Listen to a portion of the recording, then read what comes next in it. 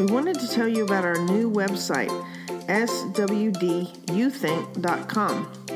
It has all the podcast devotionals and things we discuss on the podcast.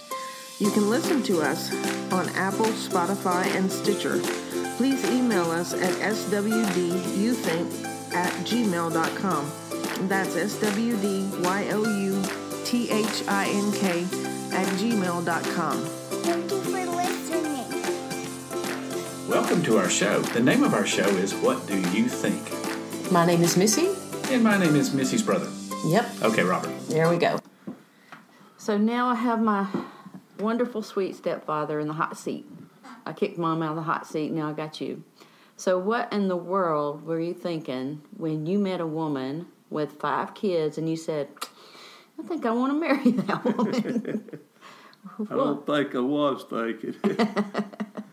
And you had 5 kids, and here you guys bring in all that together. That had to be crazy. Yes, it was crazy. And, the thing that we keep going back to is Christ in us. Yeah. And I know sometimes that when I was hard to love, she loves Jesus so much that she couldn't help but love me. I don't know if that makes sense, and sometimes that's the way I felt, Sometimes it was hard to love her like I should. Yeah. But the Christ in me wanted to love her like I should, and I've learned a big lesson about that. So Yeah. Well, when you first came into my life, in our life, you and I were like oil and water. I mean, you couldn't have picked 2 people to be in the same house trying to live together. I mean, I was a mess, and you would probably say you were a mess. yes, And there were some moments where I know you definitely, you and I got close and we saw something in each other. And I want to talk about that moment for me, because the moment was, I was a sophomore in high school. A mutual friend, my friend Ricky, died. I think he was a junior, or maybe I was a freshman and he was a sophomore. I can't remember exactly. And the reason I knew him is he went to the Methodist church we all went to. And you knew his family, and you knew him. And he had gotten non-Hodgkin's lymphoma. And he had been sick for a long time, going through chemo and going through all the things they do. And it wasn't as common as it is now. Like now, you hear about that stuff all the time. But then it was like, it didn't happen a lot. And he had gotten really sick. And he was in the hospital, and it was just kind of breaking my heart, and you said, well, do you want to go see him? And I said, yeah, will you take me up there? And I didn't know what I was in for, because I'd never seen a sick person like that. I'd never seen anything like that. And when I went in the room, he could barely speak. He could barely open his eyes. I mean, he literally was on his deathbed. He had the tent around him, giving him the oxygen and the humidity. And it just crushed me. I mean, it crushed me. I know it crushed you. And I remember walking out of the hospital, walking down the hall, and you just grabbed my hand, and we didn't say anything. But it was just an understanding or a love that, to me, it's a potential of what we had in store for us, the kind of love we share now. We had not seen that, and so for me to be that vulnerable as a little bratty kid, I just let you in and you let me in. And it was one of those moments that I'll always cherish, and now I get to live with you like that every day. How we got to this point, I don't even know when it started. Do you have any insight into? Well, first off, I agree with you. When your mom and I married, I was a stepfather, and you were a teenager. Well, you were becoming one. That's a bad mix. And a rebellious teenager, let's and say. that doesn't mix. Yeah. But actually, Missy, the first time I remember something, I picked you up. This is before your mom and I married. Yeah. One time she wanted me to pick you. I don't even know where I picked you up from, nor where I took you. Yeah. But I picked you up. Uh-huh. and my heart poured out into you at that time. I felt a connection to you, and I know I've never told you this. I wish I could. Yeah. You could remember. Well, I don't remember, but it was before we were married. Yeah. And, you know, and you and I talked. I don't remember what we talked about. Yeah. But we seemed, at that time, we seemed fairly close, you know. And, again, you became a teenager, and I became a stepfather. And that kind of throwed a wrench into the works. A wrench. That's Was it in the car after I stole the car you picked me up? No, it wasn't that time. Hey, you even stayed after that. That's true love right there. But I think, you know, when you have all this garbage and your heart, you've been through all this stuff and you're just hard and rebellious and you've been hurt. Yeah. I mean, plus I'm going through hormones and and you're dealing with your own stuff. You know, we're all growing and everything, and it's just like we were just oil and water, and it took a while. Like for us, you told me you didn't think you were ever going to be able to love me like you love me now, like see me like you see me now. That's true.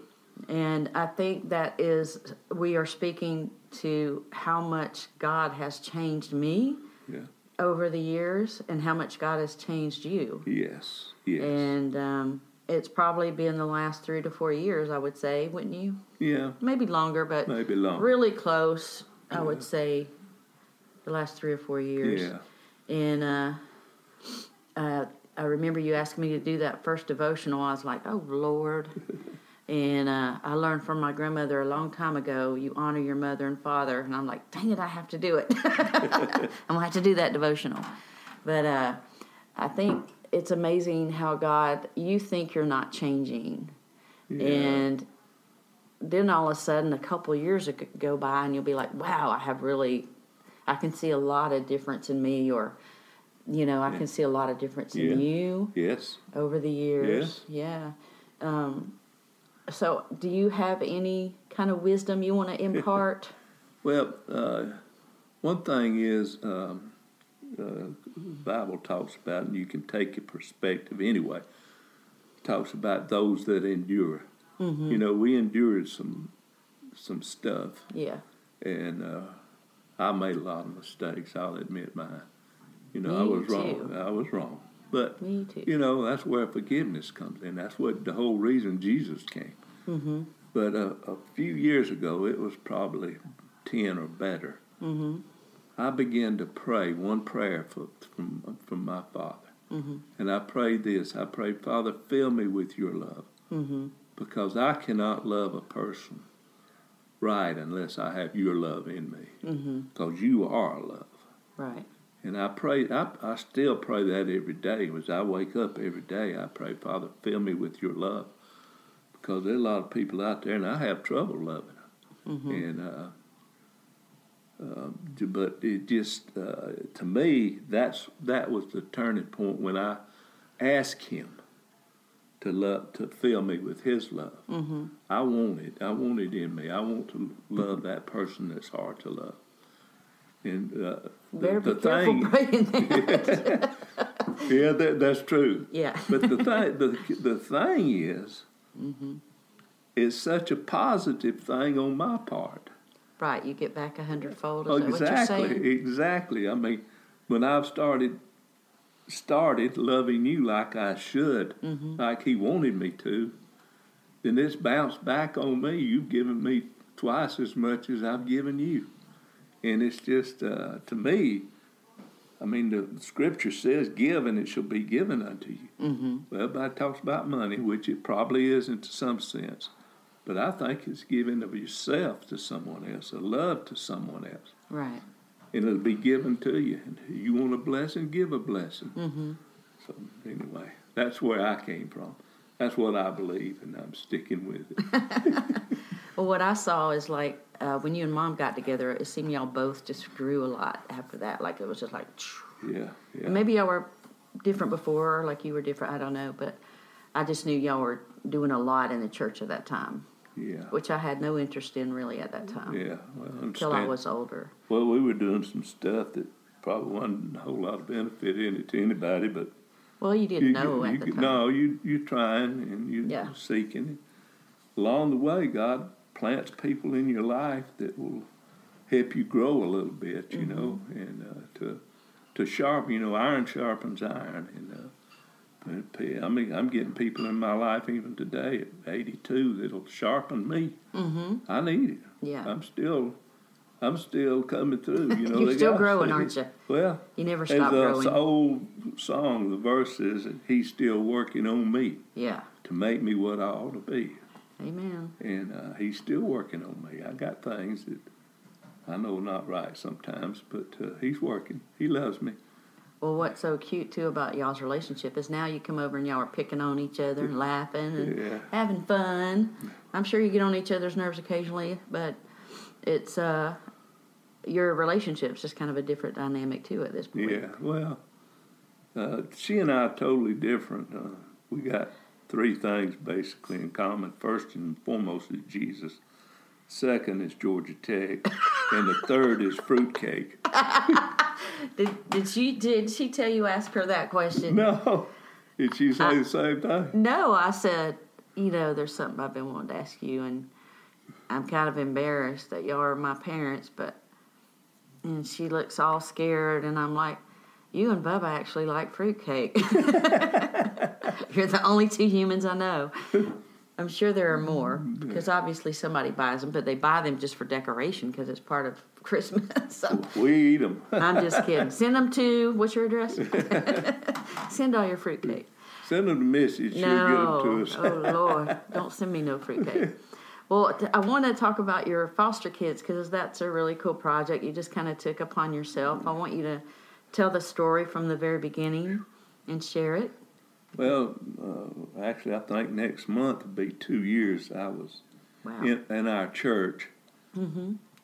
In our church, Vintage 242, I give credit, is so involved in foster kids and foster families and helping and struggling. And that's scriptural to help the orphans and widows. And it's their heart is so big into that, and it's been such a blessing. But they were talking about it, and I couldn't see any way that I could get involved in that. It didn't. It really didn't faze me.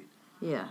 But one Sunday, I was sitting there, and the pastor's wife, as he was bringing the message, was sitting there with one of the foster kids, which, by the way, they've taken into. Mm-hmm. They'd only talk the talk; they walk the walk. Mm-hmm. But when you say taken into, they fostered her? Yeah, they had 2 foster kids in their home for a while. Okay. I don't think they're there now. They may have some more. I don't know what's going on exactly now with them. I know they're big time into supporting all those. Mm-hmm. And anyway, there was this little girl that was sitting next to her, the pastor's wife, and she had her arm around her. And the little girl, to me, looked like a frightened puppy that didn't know where her next meal or her next who's going to hit me or what's going to happen to me. Aww. I didn't know. Yeah. And it just, at that time, just broke my heart. Mm-hmm. And as the pastor finished, he came down and sat by her, and the pastor's wife got up and was saying some stuff, and the little girl got right up under him, too. Aww. And was hugging him. And I just slipped over and gave him a little money. I said, this is for that girl. Mm-hmm. I didn't know what was going on. Yeah. So the next Monday, I was praying, and the Lord spoke to me, and He said, all I need is 2 fish and 5 loaves. Mm-hmm. And I translated that into $1. The 2 fish and 5 loaves is from the Bible when he fed the multitude. He said, I can take a little, basically I can take just a little bit and make a lot out of it. So I meet with a group of men called RED, Retired and Extremely Dangerous. Oh, God. They named themselves that. Yeah. And anyway, it's kind of hard to go and say the Lord spoke to me and said, not audibly, but in my spirit ever so real, to do this. Right. But I took my $1 and laid it on a little table we have where we meet, and I told them the story. And there were about 8 of us, and it was $114 there that first day. Wow. And he took my $1 right then. And multiplied And it. we've been doing that every Wednesday. Mm-hmm. Then, part of my family have every time I have a birthday or a Christmas, that's what I get for Christmas is dollars. And so, for the foster kids. Yes. And it's been going into that for forever. 2 For years. 2 years. Yeah. Nearly. And also, I meet with a group of men from my family. Mm-hmm. And we only meet once a month, but we take up. And when we meet at Vintage, we give the money to foster kids there. Wow, If yeah. I meet in another church, we put into where they're meeting, so which I think is right. Right. But I don't want to quit. I mean, this is he's taking this, he's multiplied He's it. still multiplying He's it. still multiplying. Taking $1 and turning it into no matter. We don't know what yet because it's still going. Just in Paulding County, if you would look at the amount of foster kids, it would be overwhelming. I don't know the count. You could probably find it somewhere. Foster families, and we board a Cobb too, so in Bartow, but it's just pouring into kids' lives and trying to.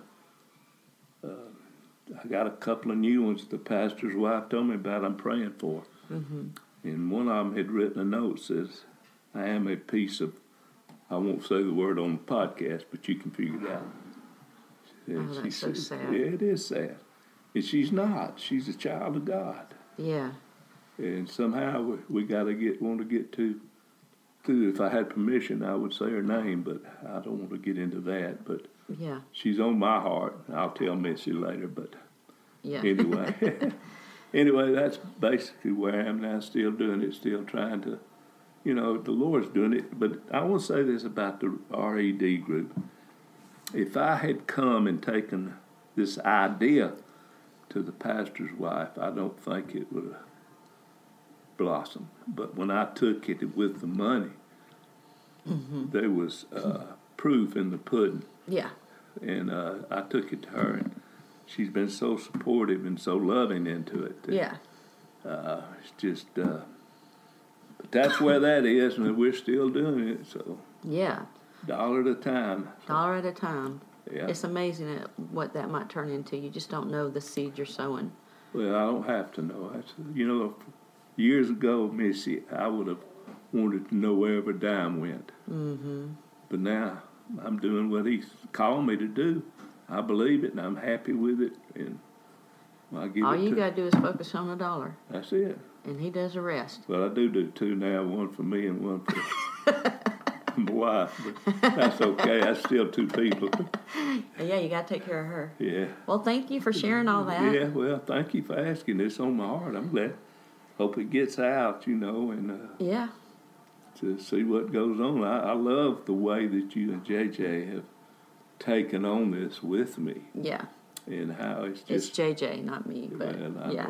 I know your heart, so I know hers too, and I agree it's her and you. Yeah. But I know how much you care. So Well, and I appreciate you're always calling somebody. Sometimes it's me, but you always encourage people, and you see the good in them, and I love that about you.